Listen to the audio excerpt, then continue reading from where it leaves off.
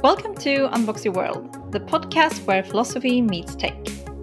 In each episode, we're connecting the dots between philosophy, technology, society, science, and progressive thought. And together with brilliant minds across the world who dare to challenge the way we think and live in today's society, we are unboxing our minds one episode at a time. I am Maria Salting. I am a tech professional during the day and a philosopher at night. And if you enjoy this episode, please don't forget to subscribe to the newsletter to never miss the latest unboxed episode. So let's get started. Let's unbox ourselves.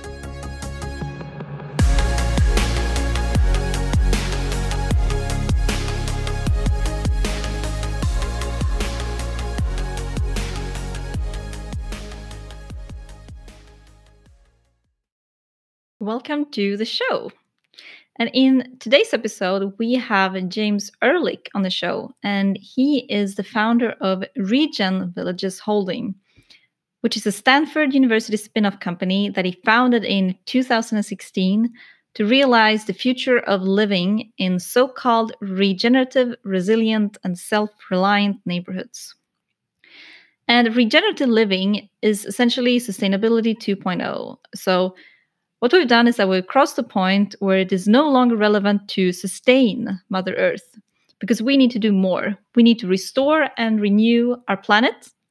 And that is really what regenerative living means. Restore our planet one village at a time.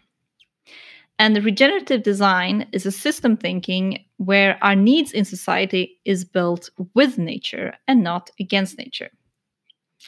So James Ehrlich is building a B2B SaaS tool to build regenerative villages, or so-called eco-villages, in a resource-efficient way. And essentially, he wants to become the Tesla for eco-villages, where you can get the latest eco-village software upgrade in just one finger click. And James is also a faculty member at Singularity University and Stanford, and he is a senior fellow at NASA Ames Research Center, and he has also worked under the Obama administration, focusing on regenerative infrastructure. So this is in fact something that the president himself has invested in. He has also in his early years of his career worked as a lighting designer and director for musical artists, such as Tina Turner, Joe Jackson, and more. And that later brought him to a career in video game design, followed by a career in television, where he has in fact produced a TV series called The Organic Living and Hippie Gourmet. And that one has been watched by over 35 million homes per week. Also, just to add to the resume, he also co-authored a best-selling cooking book to accompany the TV series.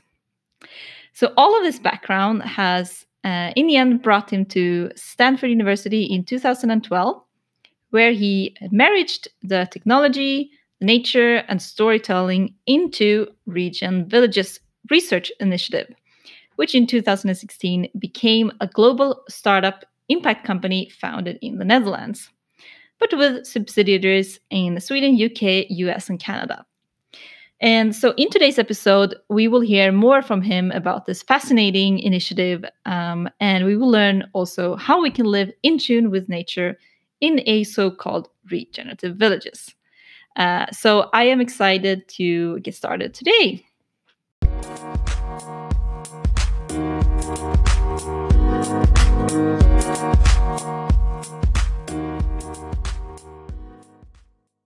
So hello, James Ehrlich, founder of Regen Villages.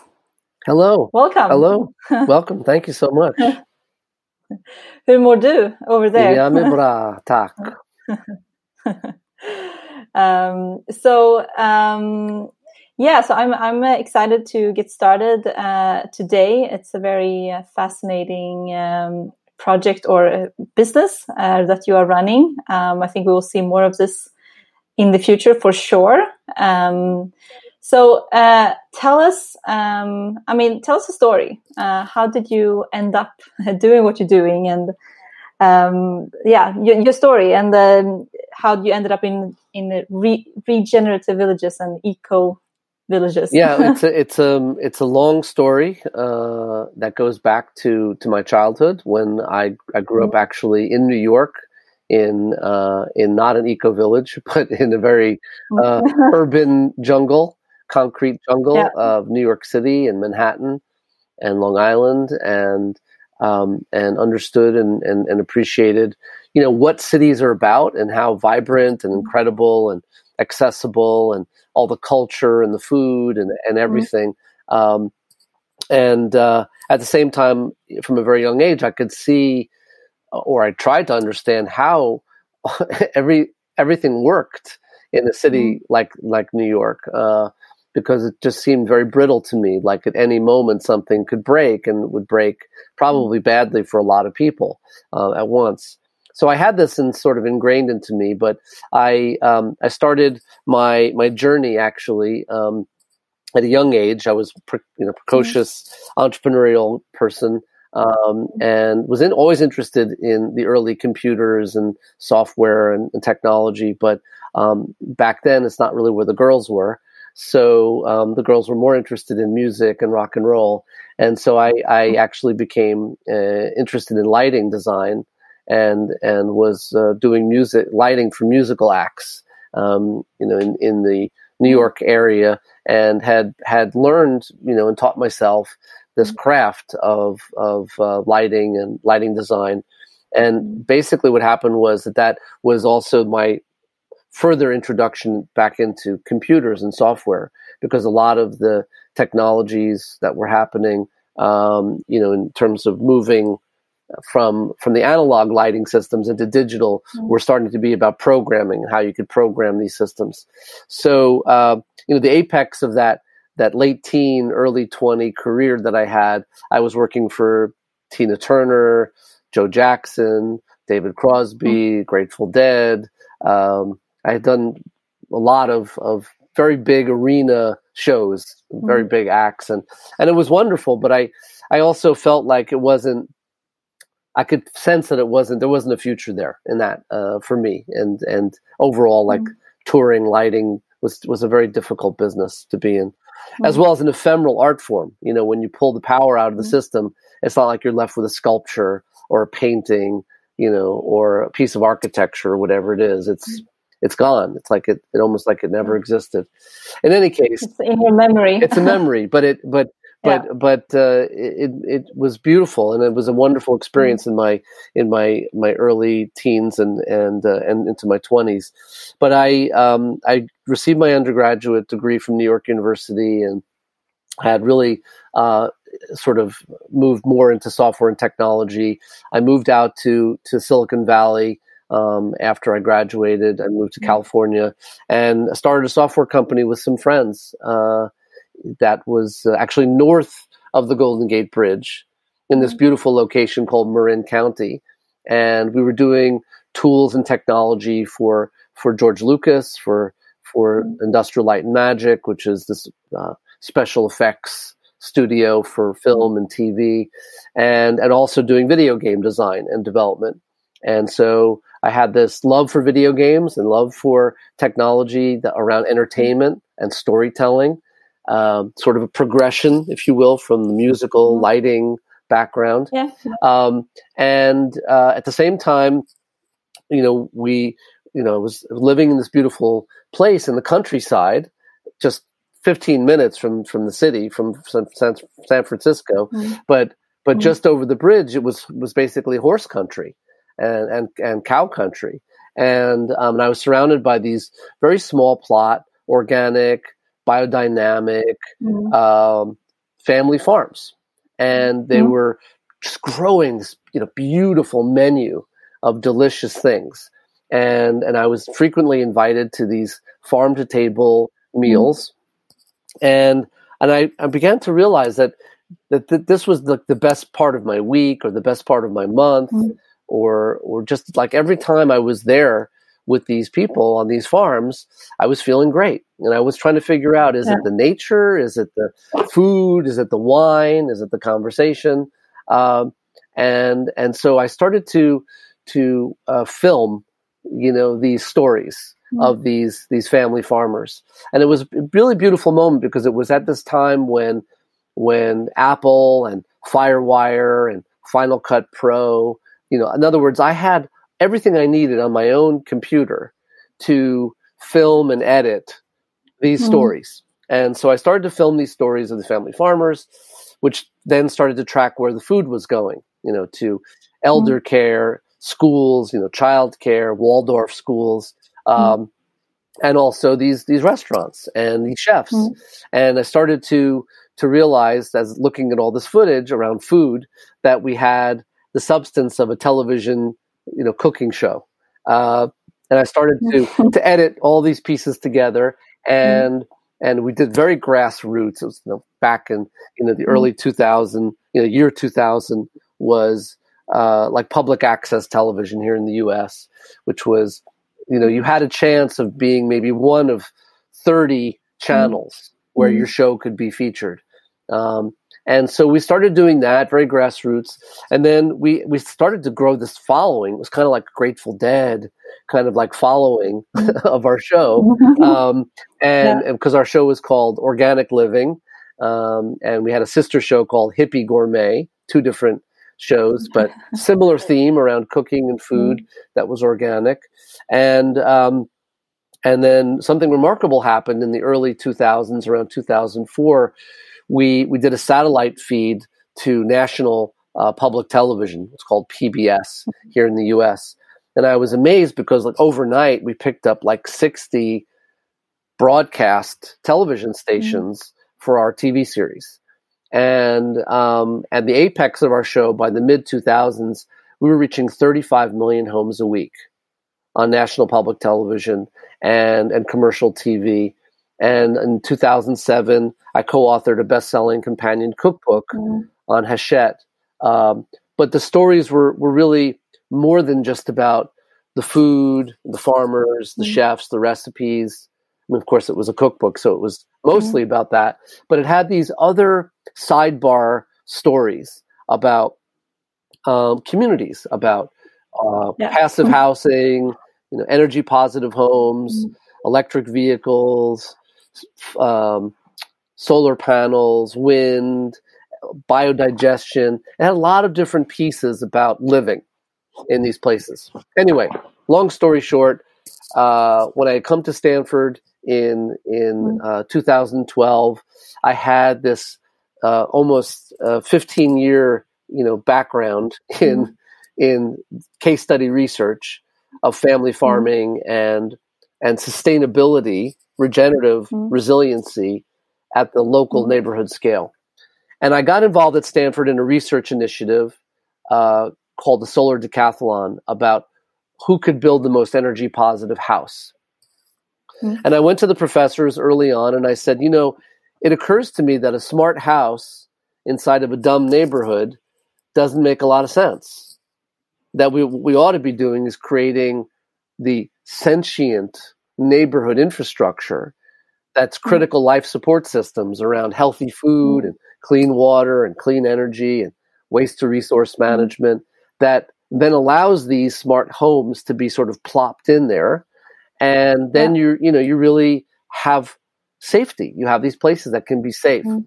And I was really lucky because I managed to be with these few professors at Stanford who believe in something called design empathy, meaning that they were supportive of this idea, this bold ambition. And they said, this is great. You should really pursue this and ambitiously. So that was the beginning of the research initiative behind Regen Villages. And I decided to sort of self-fund a variety of these smaller project research pieces off of campus, but connected to Stanford. And then eventually in 2016, we decided to actually create the for-profit impact company called Regen Villages Holding, which is actually a Dutch holding company. So it's an EU entity.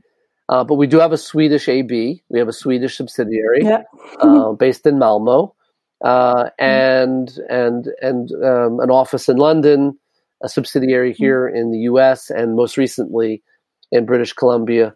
And really the goal is for Regen Villages is this idea of a software-driven design and operation of creating these new build and retrofit neighborhoods around safety, around regenerative resiliency, which means that you have doorstep access to these things that you need, your family needs, to survive and thrive and flourish.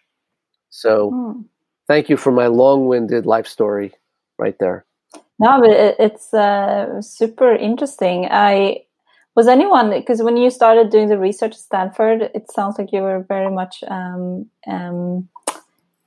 before your time. Like, was anyone else in the world doing this research, or like, was it fairly new? No, that we had there's a rich history, cultural history in Europe for eco villages, and and then there's this group called the Global Eco Village Network, for instance, that's been around since the 70s, and there are examples of quote unquote successful eco villages around the world.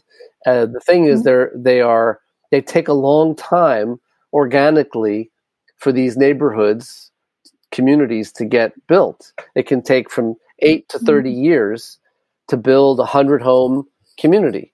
And I thought, well, can't we find a more, rapid solution, an industrialized prefab turnkey solution to designing these communities and getting the permits pulled quickly by government, leapfrogging community assessment, something that bogs down, of course, the Nordics, these egalitarian kind of communities, but also that we could create a network, digitally connected network of these communities around the world. So what we did was we stand on the shoulders of who've come before us.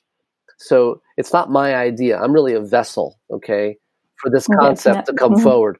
But what we did do was take more of an Elon Musk perspective on the Buckminster Fuller concept of resource-driven maps and look at that through the lens of a Tesla model, right? Where you can build a neighborhood where when you wake up in the morning, you can imagine that the neighborhood has had a software upgrade because it's learned from other neighborhoods around the world in similar climate zones how to improve or mitigate. So that's what we really bring to the table is something new with Regen Villages. Yeah, that's super fascinating. So before we before we dig into this further, could you simply define the term regenerative, like what that means? Is there a simple elevator sentence? I like to say that the output of one system becomes the input of another. For instance, when you look at digesting organic food waste and animal waste, and you use these lovely creatures called black soldier fly larvae or aquatic worms, these creatures digest that waste and they love it. It's just their food. They eat their own weight every day in these things. And they become plump and delicious food then for chickens and fish. They're live, natural food inputs for those chickens and fish. But moreover, that the process that the worms and the larvae use to digest the waste aerates soil and creates the circumstance for nutrient-rich, microbe-filled topsoil. So you take all of a sudden what was previously a waste product, organic food and waste and animal waste, and you convert that into food for chickens and fish and other small animals. You also convert that into topsoil, which is gold around the world. So that's an output of one system becoming the input of another, and thereby creating something that is regenerative. And when you have that, that can then be a restorative component. And so we really look at that in the same way. For instance, when you build an energy positive house, it's a passive house technology, and you use what's called low bore geothermal. So basically, you just dig with a small rod. You go down, 10 to 25 meters, not even very far down into the earth. You get a constant temperature. Doesn't matter pretty much where you are around the world. You get a constant temperature that at that depth, and then you do this sort of heat cooling exchange within those houses and the structure, and so again, it's sort of free energy, and you contribute that to that. So these are all of these other regenerative pieces. So I'm not sure that was the short elevator pitch for it, but essentially it's being able to use nature and natural processes to create flourishing and thriving abundance. Could you say that instead of just sustaining, which is kind of what sustainability sounds like, you're making it even better and in tune with nature? Well, sustainable, let's go back for a second. We had a chance at sustainability about 50, 60 years ago when the hippies were like, hey, we need clean air, we need clean water, we need to shut down these bad industries. And the concept of sustainability is to sustain, is to hold back, right? Somebody, joked, a year or two ago about being, using the word sustainability for a marriage. If someone said, if someone asked how your marriage is, and they said, sustainable, it doesn't sound very good. So it just means you're kind of like barely holding on, which is true. So we have to, I only use the word sustainable when it comes to business models. And this idea that we can actually create a new economy that does provide impact profit, but it's not greed profit. It's not extraction and predatory profit, right? Yeah. So that's pretty much nowadays where I only use the word sustainable. I think it's interesting the analogy used in when you're working out, you break down your muscles, and then they will become even stronger afterwards. That's kind of how nature works, right? Like nature is always progressing. Nature is progressing and can be self-healing. At the same time, I like to say if we can just take a half a step back towards Mother Earth, that she will literally throw her arms around us and nurture us. Okay. Yeah. But what we continue to do is imagine that mega cities and big ag somehow is the most sustainable, quote unquote, future, because it's sustainability by proximity. But there's a big issue with that, and this is the big issue that I have been on a soapbox about, which is that we are, as a species, the most disassociated from nature that we have ever been in our history as an animal, as a creature on planet Earth.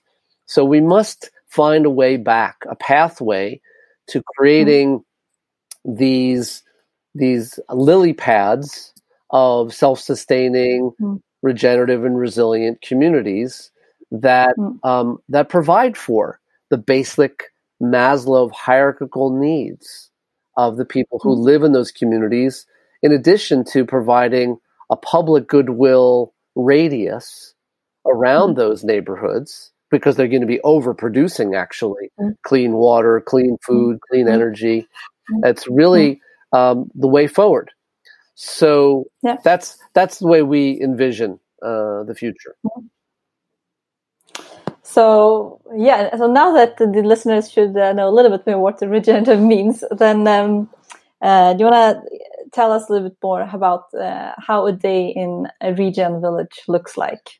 Well, let me first start by saying that that 6 years ago, when the research at Stanford sort of started, maybe now close to 7 years ago, in earnest, there were many people, including esteemed colleagues on campus and others around the world, who thought that I was crazy, maybe nutty, a little zany, I don't know, wacky, because of this idea of imagining that the trend to the cities could somehow change. That people from all around the world would somehow not want to be like rushing to live in cities, and that at some point that people would want to like leave a city and go actually back towards the countryside. So, I tried to explain in the best way that I could that we see these climate change anomalies coming. We know that these things are going to be happening more and more around the world based on the IPCC data, Intergovernmental Panel on Climate Change, based on the UN data, based on NASA data, ESA data, you name it. And to say that once a city starts to break in certain ways, in certain places, that all of a sudden you're going to start to see a wave of humanity wanting to go find safety, wanting to find place where they think they can get fed and hydrated and nurtured. So in any case, here we are in COVID, 8-9 months into COVID, and everything that we predicted about this exodus is now happening. Okay, those people with money capable of leaving New York, Paris, London, you name the city, Mumbai, whatever, have left. They've gone to either their country house, their country estate, or they've bought houses in the country, or they've just they've fled, and so now we're at this place where you have a massive humanity that doesn't have skills to live in the countryside. And you also have a countryside that's been neglected for decades from terms of resources and infrastructure. So I believe this is an opportunity, an exciting opportunity to rapidly deploy these turnkey neighborhood developments that can be nurturing for these communities. That's where we are right now in terms of positioning ourselves to sovereign wealth, pension fund, green transition funds, and most recently we became part of the UN Climate Change Secretariat Resilience Lab, and some very big announcements are going to be coming soon, from that as well. So I'm not sure if that answered your question, but that's what it's still super relevant and super interesting. So the way I interpret it is basically that what your software is doing is connecting intelligence from all those eco-villages across the world, and making them even more efficient when together. And then like how does it then look like to, like, if someone is interested in moving there, like how will that life be? So let me again start from because I probably should have started from the beginning with this, but we have a Village OS, a village operating system software platform that we're continuing to develop and build out. And the main goals of the software are two primary areas. The first is as a design platform that it can actually design a self-sustaining, regenerative, and resilient neighborhood on previously zoned agricultural or ranch land or green space area, and as a mechanism to change the rules, that this land can be developed for mixed use for housing, light commercial, and community, but also that we can get the permits quicker and quickly to create these communities rapidly using prefab construction, earthen, mass timber, other kinds of building materials, so that these neighborhoods can go from approval, master plan approval, to move in less than a year, which is like light speed. You can imagine a neighborhood of 400 homes going up and that people can move in less than 12 months. That's amazing, but it's not against the laws of physics. It completely can happen. We've seen it happen actually in 6 or 8 months in certain places in the world. So that's the first part of the software. The second part of the software, once it's done designing those communities and creating the circumstance to get them built, it becomes the farmhouse server. It can actually run the regenerative neighborhood infrastructure. And then the goal with that is that the software can then communicate with other connected neighborhoods around the world learn and improve or mitigate. So Mm. we're not against retrofits. We can take pieces of what we learn and what we design for those new build greenfield communities and bring them back to cities, bring some of those pieces back to urban areas. But it's not where we start. It's not where we want to start. We want to start urgently to get the peri-urban and rural areas set up for the next wave of exodus, which will come from megacities. This is our first taste of that exodus. We feel like it's going to happen again. And we're not saying that cities should empty out and be empty. We're saying that there needs to be a balance, that we are going to have 10 billion people on Earth, and we need to have a balance between these smart rural areas, connected, regenerative, resilient, and also and to connection to urban places. So that's but a day in the life of Regen Villages. Okay, so you wake up in the morning in this very toasty, beautiful, energy positive home that's made of earthen building material like mass timber, and smells good, it feels good, it's breathable, it's organic, and doesn't have chemicals or off gassing. You have these sort of ambient heated floors in parts of the world where that's really a lovely kind of feeling. So you can walk around barefoot in your house, even in the dead of winter, or in a tropical environment. The floor is cool, so you can again walk around barefoot because the house is quite temperate and lovely. The amenities in the home are connected and are there to serve you and your family in such a way, in terms of lighting, in terms of sound, in terms of appliances, that you just feel comfortable and taken care of. Then you can wander out of your house down a garden path where every square meter of available landmass that's open area is edible. Orchards, berms, guilds, swells, every kind of imaginable cultivation that can happen. You see sort of chickens and hens darting about. That the eggs are going to be fresh. That you can see, just on the gentle sloping hillside, a few cows wandering around, or sheep or goat. And again, for light dairy and for their aeration of the soil and their waste, which is part of the ecosystem. You walk past these beautiful vertical greenhouses that are architecturally what we call food cathedrals, that have fish and shrimp and crawfish and several species of delicious freshwater fish, and their waste is feeding the plants for nutrients and fertilizer, and it's all in this, again, regenerative circular ecosystem. And you make your way to the community center where there's a bakery, and you smell the fresh bread being baked, and you walk in and have a nice coffee, and there's the community people smiling and feeling excited because the fresh produce boxes are coming in now from the gardens and the farms for your family to collect, or to be delivered to your doorstep, and you're part of something. And then you walk through the community center to your shared office area and space.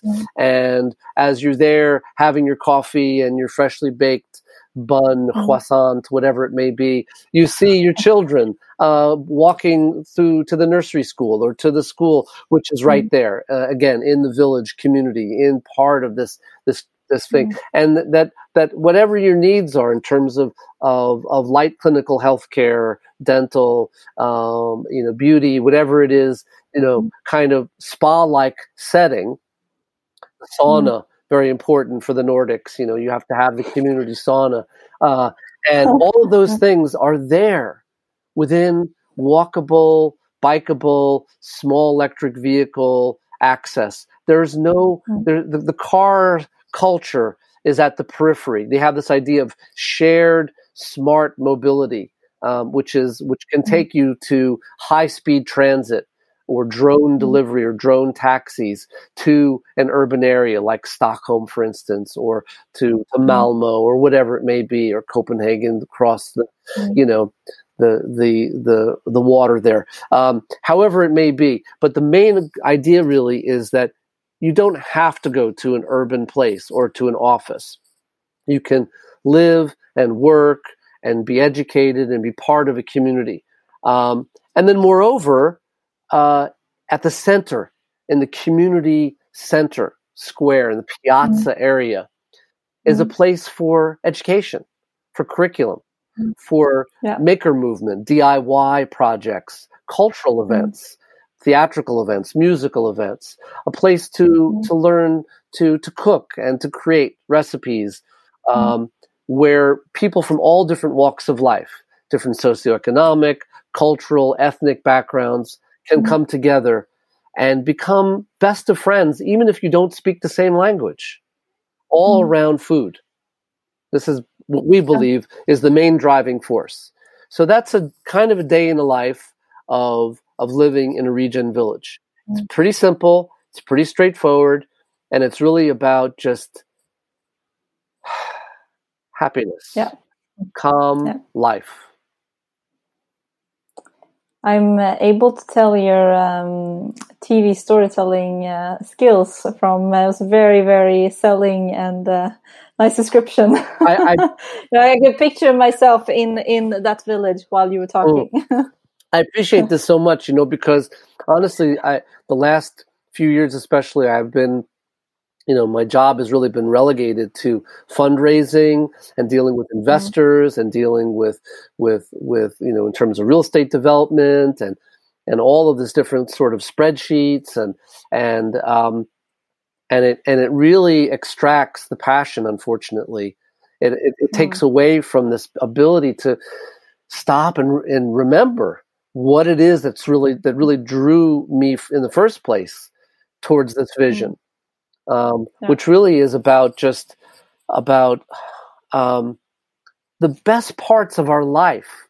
If you stop and think about it, the best moments in your life really are these meals with friends and family where you're just laughing until you cry or crying until you laugh and finding just where you can sit at a table and after you've had a delicious meal of organic, life-affirming ingredients sourced, right next to where you ate those ingredients, that you can think big thoughts about the world and about your community. And so, I'm grateful for this conversation because it reminds me of where I really want to focus and really want to be with Regen Villages. Nice. Yeah, it definitely sounds tempting to move there. So I think so speaking of more serious topics, you have mentioned that you have worked with this under the Obama administration. That sounds pretty. I mean, it's interesting that that was prioritized from a political point of view. So I'd be super interested to hear, what you're able to share, like what you were doing, and why the Obama administration actually did decide to prioritize this. Okay, well, let me just say that a few caveats with that I had joined a White House OSTP science office delegation, Joint Task Force on Regenerative Infrastructure, but it was in 2016, which was really, again, the end of the Obama administration, the beginning of the end of the Obama administration, and we had all had very high hopes of that this task force was going to go forth and really begin to implement essentially a green transition strategy across the U.S., especially in what are called opportunity zones. And these are places that have, really been, taken a terrible beating in terms of economic downturns. And so these were places that need to be rejuvenated, and you needed to create social affordable housing and all of these different kinds of things. So we got really excited, and we started to move these things forward. It also included, I was also appointed to a Department of Energy roundtable on redefining a microgrid, which is typically related to power and energy, neighborhood scale power, but to redefine that to include food and water and circular waste systems. So it's a much broader interpretation of a grid, microgrid, neighborhood scale infrastructure, especially for tribal lands. Now, in the U.S., you've got these First Nations, indigenous culture that, and you just can't believe the living conditions they're in. It's not you wouldn't even believe that you're living that you're in the United States of America when you go to these places where people are living without clean water, power, living in very bad trailer, or pop-up kind of housing conditions, and terrible diets, and diabetes, and alcoholism, and all these different kinds of bad situations. So we were really looking at, hey, what can we do? Create new economic models, build new housing, design for extreme affordability, create these kinds of places rapidly. But then, of course, the administration changed, and we had hoped that this momentum would sort of continue, but it didn't, and it's been a really unfortunate moment for us, in terms of having to really see a great number of environmental milestones and protections completely taken out over the last 4 years. So, I mean, we're hopeful that this week coming up, we can see a new kind of administration that will be focusing a lot of resources towards a new industrial commitment. And to be perfectly honest, not just here in the U.S., but all around the world, we need a kind of depression logic, systemic funding programs for work programs related to green infrastructure, and that's you're talking about as in mental illness. No, in terms of what COVID has caused around the world is a wake up call to the fact that our extraction consumption economies, based on quarterly profits that have to keep going up and up and up, there's only one other organism that we know of that acts like that. It's called cancer. Okay, it's a cancer cell. Okay, because it keeps eating and it keeps growing, and it doesn't care about its host. So basically, that's actually very good. Yes. So here we are now, coming, hopefully out of COVID. I don't know when, but at some point soon. And when that happens, we will need a new economic model that's going to be based on green infrastructure, new housing, on smart mobility, autonomous mobility, also new infrastructure on energy and waste mitigation, but also around organic food, hyperlocal, resilient, district scale, neighborhood scale production that creates safety. These are all safety measures that can be nurturing. So it also will be some combination of universal basic income, so a little bit of sprinkling in that. And we think between building the right neighborhoods that can be self-sustaining, that the amount of basic income that families will need, that delta is really reduced. Because if most of your needs are met, housing, food, water, energy, you throw in maybe Wi-Fi, espresso, I don't know, the new basic hierarchical needs, right? That the amount of actual UBI that you would need, universal basic income, can actually be much less. So, but moreover, that building these communities, it's not about communism or socialism or any of these isms. It's really about inspiring new economic models. Again, when you cover the basic needs and you're nurturing people, they have a path to think big thoughts and start to learn things and contribute. So in any case, that's our feeling about where we have to go economically on planet Earth, not just here in the U.S. Of course, we're praying that we can get a green transition facing government.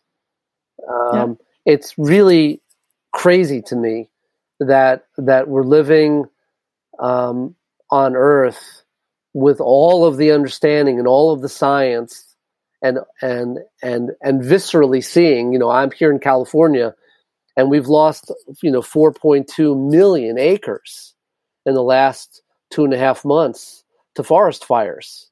4.2 million acres just in the state of California. And I can't go outside today because the air quality is bad. So the smoke and the fires are still lingering here. And the bottom line is, we live on this organism, this Mother Earth, and as Buckminster Fuller used to say, spaceship Earth, as if we're not in a capsule. Basically, we just continue to think that the resources are endless. And they're not. So we have to be regenerative and resilient. And that's really the goal of what we're up to here. Yeah, nice. And it seems like you're not only inspiring, the politics. So I see, I don't know if it's the latest update now, but you have over 22,000 families that have registered to live in regen villages. So that's quite a lot of families that already want to move in. So, I mean, what do you see that, where is this traction coming from? Well, we've been the media darling since 2016, when we first really announced Regen Villages as this Stanford spinoff company to imagine the future of living in these self-sustaining communities. And of course, it's like this high-tech concept that really got the imagination of these media sources, and big media sources, by the way, Forbes and Bloomberg News and New York Times and Habitat and all the big news sources out there, and that created this viral spread of the story. The World Economic Forum did a video. Now this did a video, and we've had probably 150 plus million web impressions, if not more. And 27,000 families now have pre-registered, and we have essentially created a demand for people who essentially looking for place. They're looking for they want to buy a house, or they want to rent a house. They want to be part of a community, but they want to be part of a community where the neighborhood amenities, the infrastructure, it's not just about a tennis court or a golf course or a pool, that the neighborhood infrastructure is actually about safety and resiliency and health and well-being and nurturing and compassion, and that it's multi-generational. And so, of course, we've got these, creative class, cultural creative seniors who do not want to downsize and move into, senior living or assisted living, because what is that? That's purgatory. That's ridiculous. They want to move into a community where there are babies running around. And it's perfect to have, nursery school and elder care combined. Okay. A lot of great research behind that, coming out of the Netherlands and in Sweden and other places. Right. And then but also families want to move there, of course. But young people want to move there because they want to live close to the land, and they want to feel like that their effort in a community will lead to a place where they can find the right mate and have children and have a long life. So that's what's drawing the people from around the world. In other words, people who live in a city environment, a lot of people dream about the countryside, but they're frightened because they don't have skills. They don't have farming, gardening skills. They don't have the skills to, maintain or take care of like an old house, or to deal with, or to worry about, being distant from the city for whatever reason, for all the different reasons. But when you can create a hamlet, a classic European village scenario of beautiful, Scandinavian design, architectural aesthetic with these beautiful, mass timber, components, and it's just glass and wood, and it glows and, warmly in the winter, and it's just beautiful in the spring and the summer, and all of those different aspects. And it's all about, carving out the waterways and creating, places for kayaking or sailing or swimming, whatever it may be. And you just have this places where people feel safe and nurtured. Then all of a sudden you've got this turnkey scenario where you don't have to be a farmer, you don't have to be an engineer, you don't have to be a general contractor, you don't have to be a handyman or woman. You can come to the community as you would any other subdivision, quote unquote, buy a house, rent a house, have social, affordable access to living in the community. That's very important for us. We're not looking for these gated communities of just wealthy people. It has to be about a mix. And the people who do have money and means have to be okay with living in a community with diverse socioeconomic and cultural and ethnic families. Okay, so strong values, common ground there. We're not socially engineering anything, but the bottom line is, you're not going to move into regen villages if you're a racist. It's not going to work for you. Okay, it's not a good place, because we're going to have lots of families with lots of backgrounds. However, if you've had some background in that, and you want to free yourself of that, regen villages is a perfect and thankful place to live in, because then you have a chance to actually meet people from different culture and different backgrounds over food and breaking bread and laughter together. And all around the world, we have seen that the kitchen is the best place for brokering peaceful communities. That the kitchen and recipes and food allows people to sample flavors and tastes, and understanding is actually a basis of understanding is created around food. It's quite a phenomenon, but it's true. So that's how we roll. That's how we think about things. And of course, it's not for everybody. People who want to live in Manhattan and live in London and live in Paris, God bless them. They can. They live in the city. They want to live in 40, 50, 100-story apartment building. They can. I worry very much about them, because when the power goes out in a 100-floor building, that means your elevator doesn't work. And if the water goes out, well, then it means you have to figure out how to get water to your apartment, and etc. So that's kind of our thought process, and is finding a solution. Yeah. So is it because you mentioned that you got a lot of media traction because of your technology company? So what are the typical people that have registered so far? Is it a lot of tech people, or is it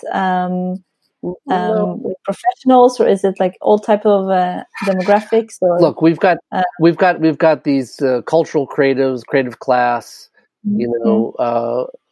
senior folks. They don't want to buy one house from us; they want to buy 5 or 10. Because they want to buy a house for their kids and their grandkids and their friends and their family.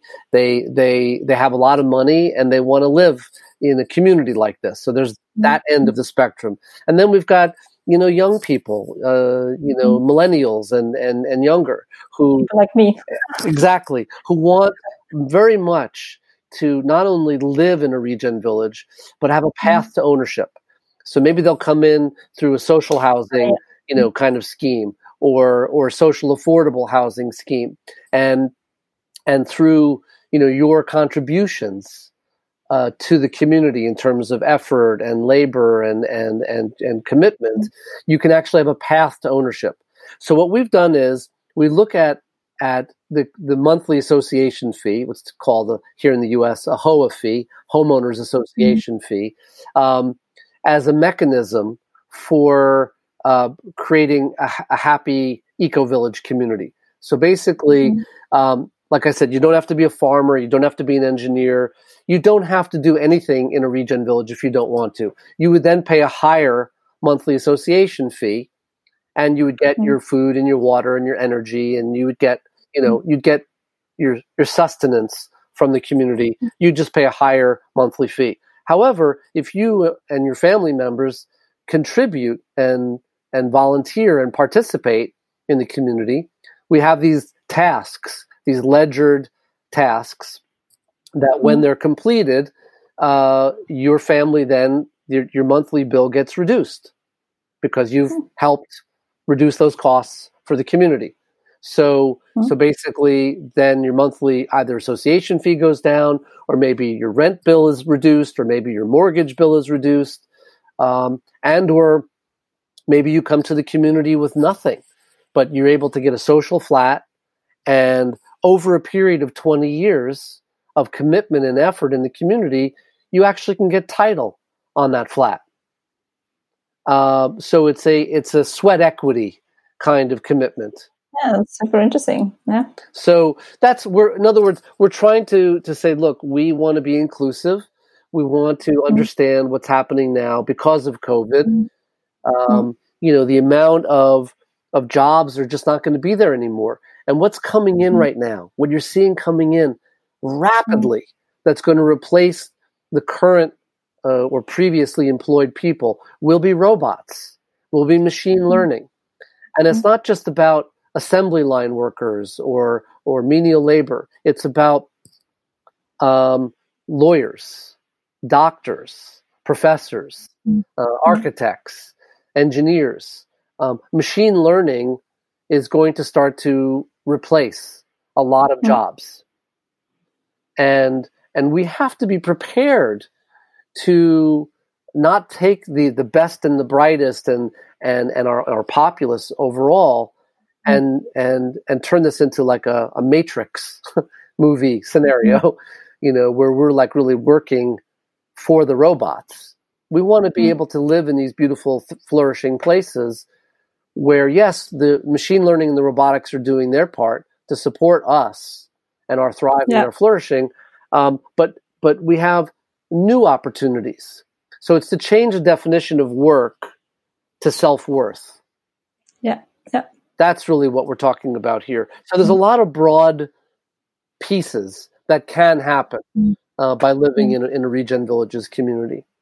So, in a way, I guess it's changing the KPI and what you're optimizing towards in societies. And I guess that kind of like leads over to my next question: like, what is the main challenges, like to in society, to put this into practice? Like, I like to say, rules, yeah.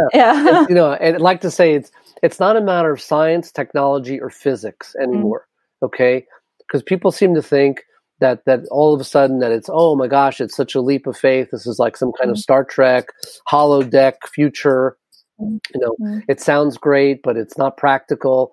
And the truth of the matter is, it really isn't a matter of science, technology, or physics. In other words, all of these things exist right now. All of these pieces and components exist for us to create these beautiful, self-sustaining, safe and happy and healthy neighborhoods and communities. So what is the problem? What's the barrier? The barrier is really two things. It's money and political will.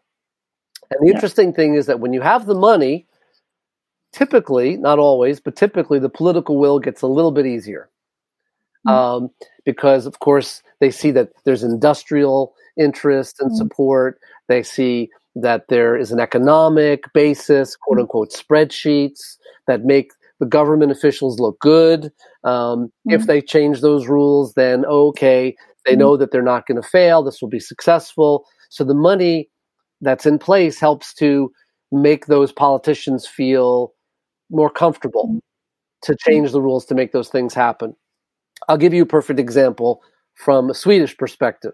In Sweden, you're a beautiful country, and I've been there 37, 38 times in the last 4 years, by the way. North, south, east, and west, from Luleå to Skurup, from Eslav to Gotland. I've been everywhere. And then, you see more Sweden than I have. Yeah, probably. But here's the thing. In Sweden, you need to build 1 million plus new homes in the next 8 to 10 years. And yet it takes, with the current rules and regulations, anywhere between 5 to 10 years to get permission and the ability to build for one community, maybe a few hundred homes. And Sweden also made some pretty big mistakes in the 1970s in terms of social housing and these housing blocks that, which I understood was, okay, we need housing desperately, but they didn't approach the neighborhood infrastructure and a path to ownership and a scenario where those neighborhoods could be improving actually over decades and not declining over decades. So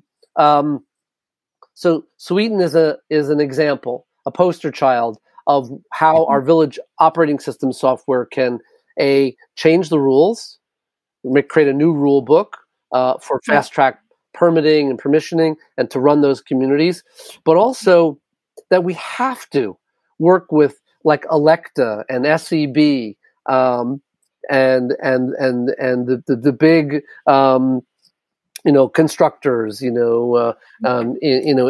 Sweden, whether it's Skanska or what is it, NCA, etc. That they are engaged in this industrialized, scaled approach to new build developments, where 2/3 of the land grant, that's a big piece of land, is not going to be developed for housing, but actually will be, excuse me, it will be developed for critical life support systems that support that housing density, that new build density. So basically, park-like, bikeable, walkable, edible neighborhood infrastructure, water capture, energy generation, waste digestion, that supports several hundred new homes in those communities, or several thousand new homes in those communities, to make them safe and self-reliant. And so that's our goal, is to get to this industrialized scale, so that a country like Sweden can have a new rule book that works for its citizens. Nice. So wrapping up with the last question then, which is a nice segue into that. So you are actually now in the process of a Series A round of investment. So, I mean, what type of investors are you looking for, and what's your investor pitch? Like, well, why is this?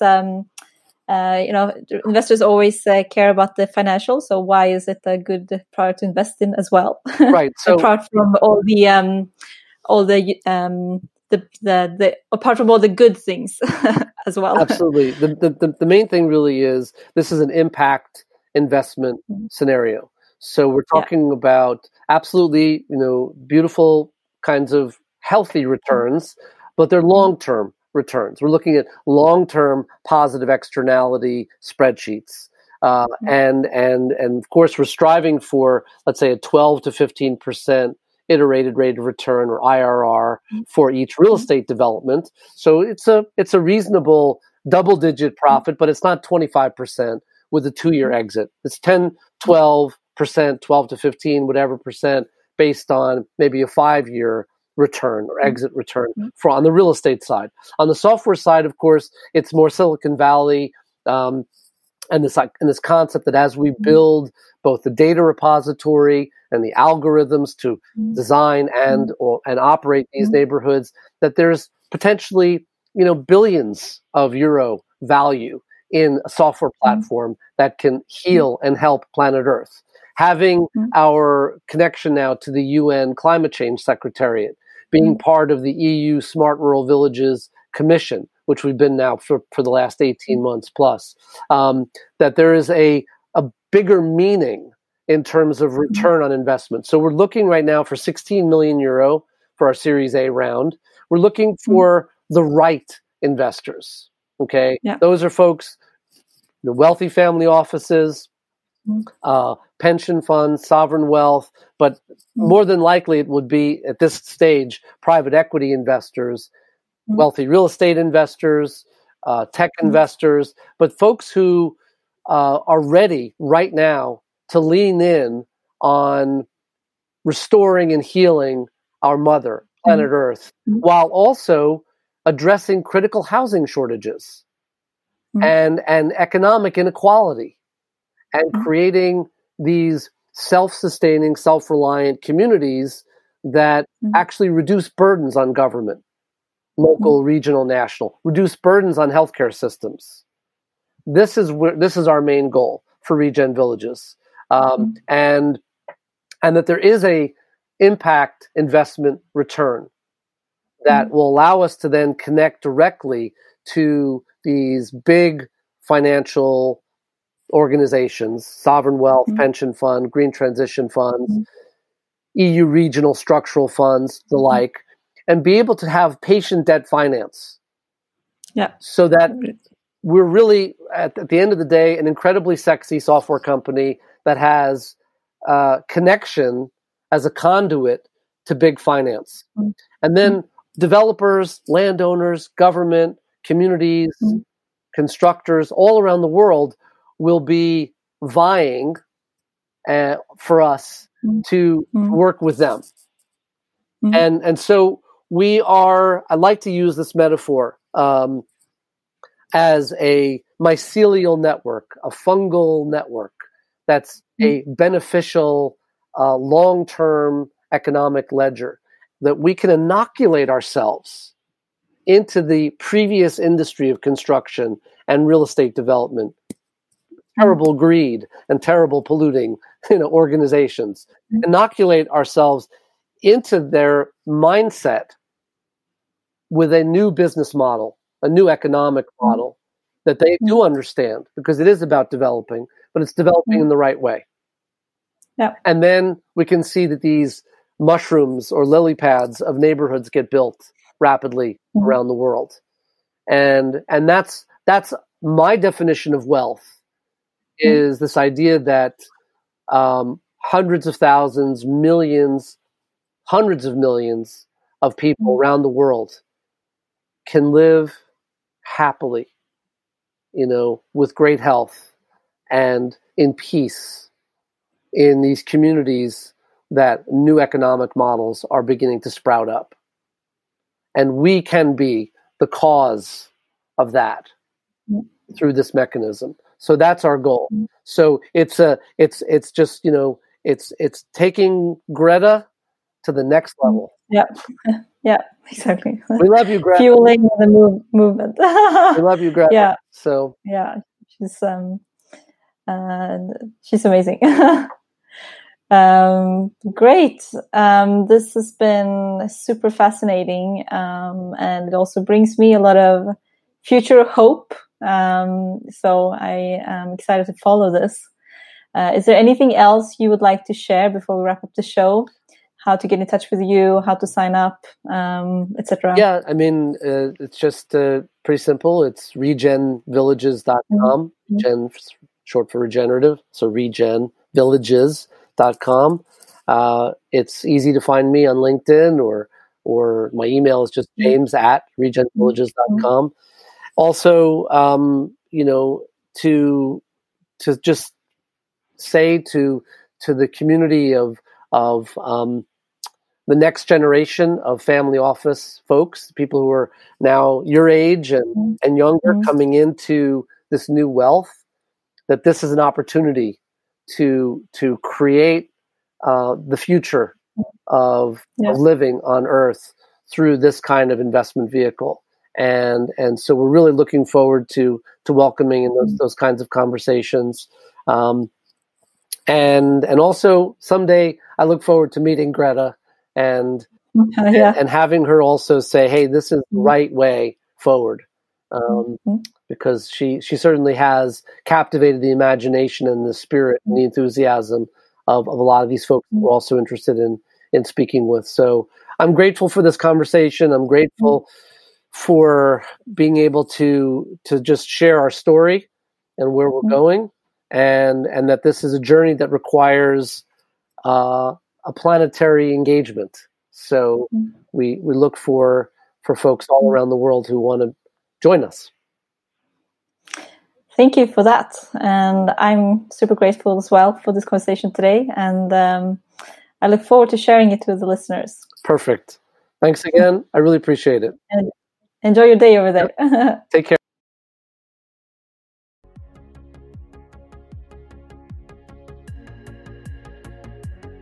That's it for today. Thank you all for listening. I really appreciate it.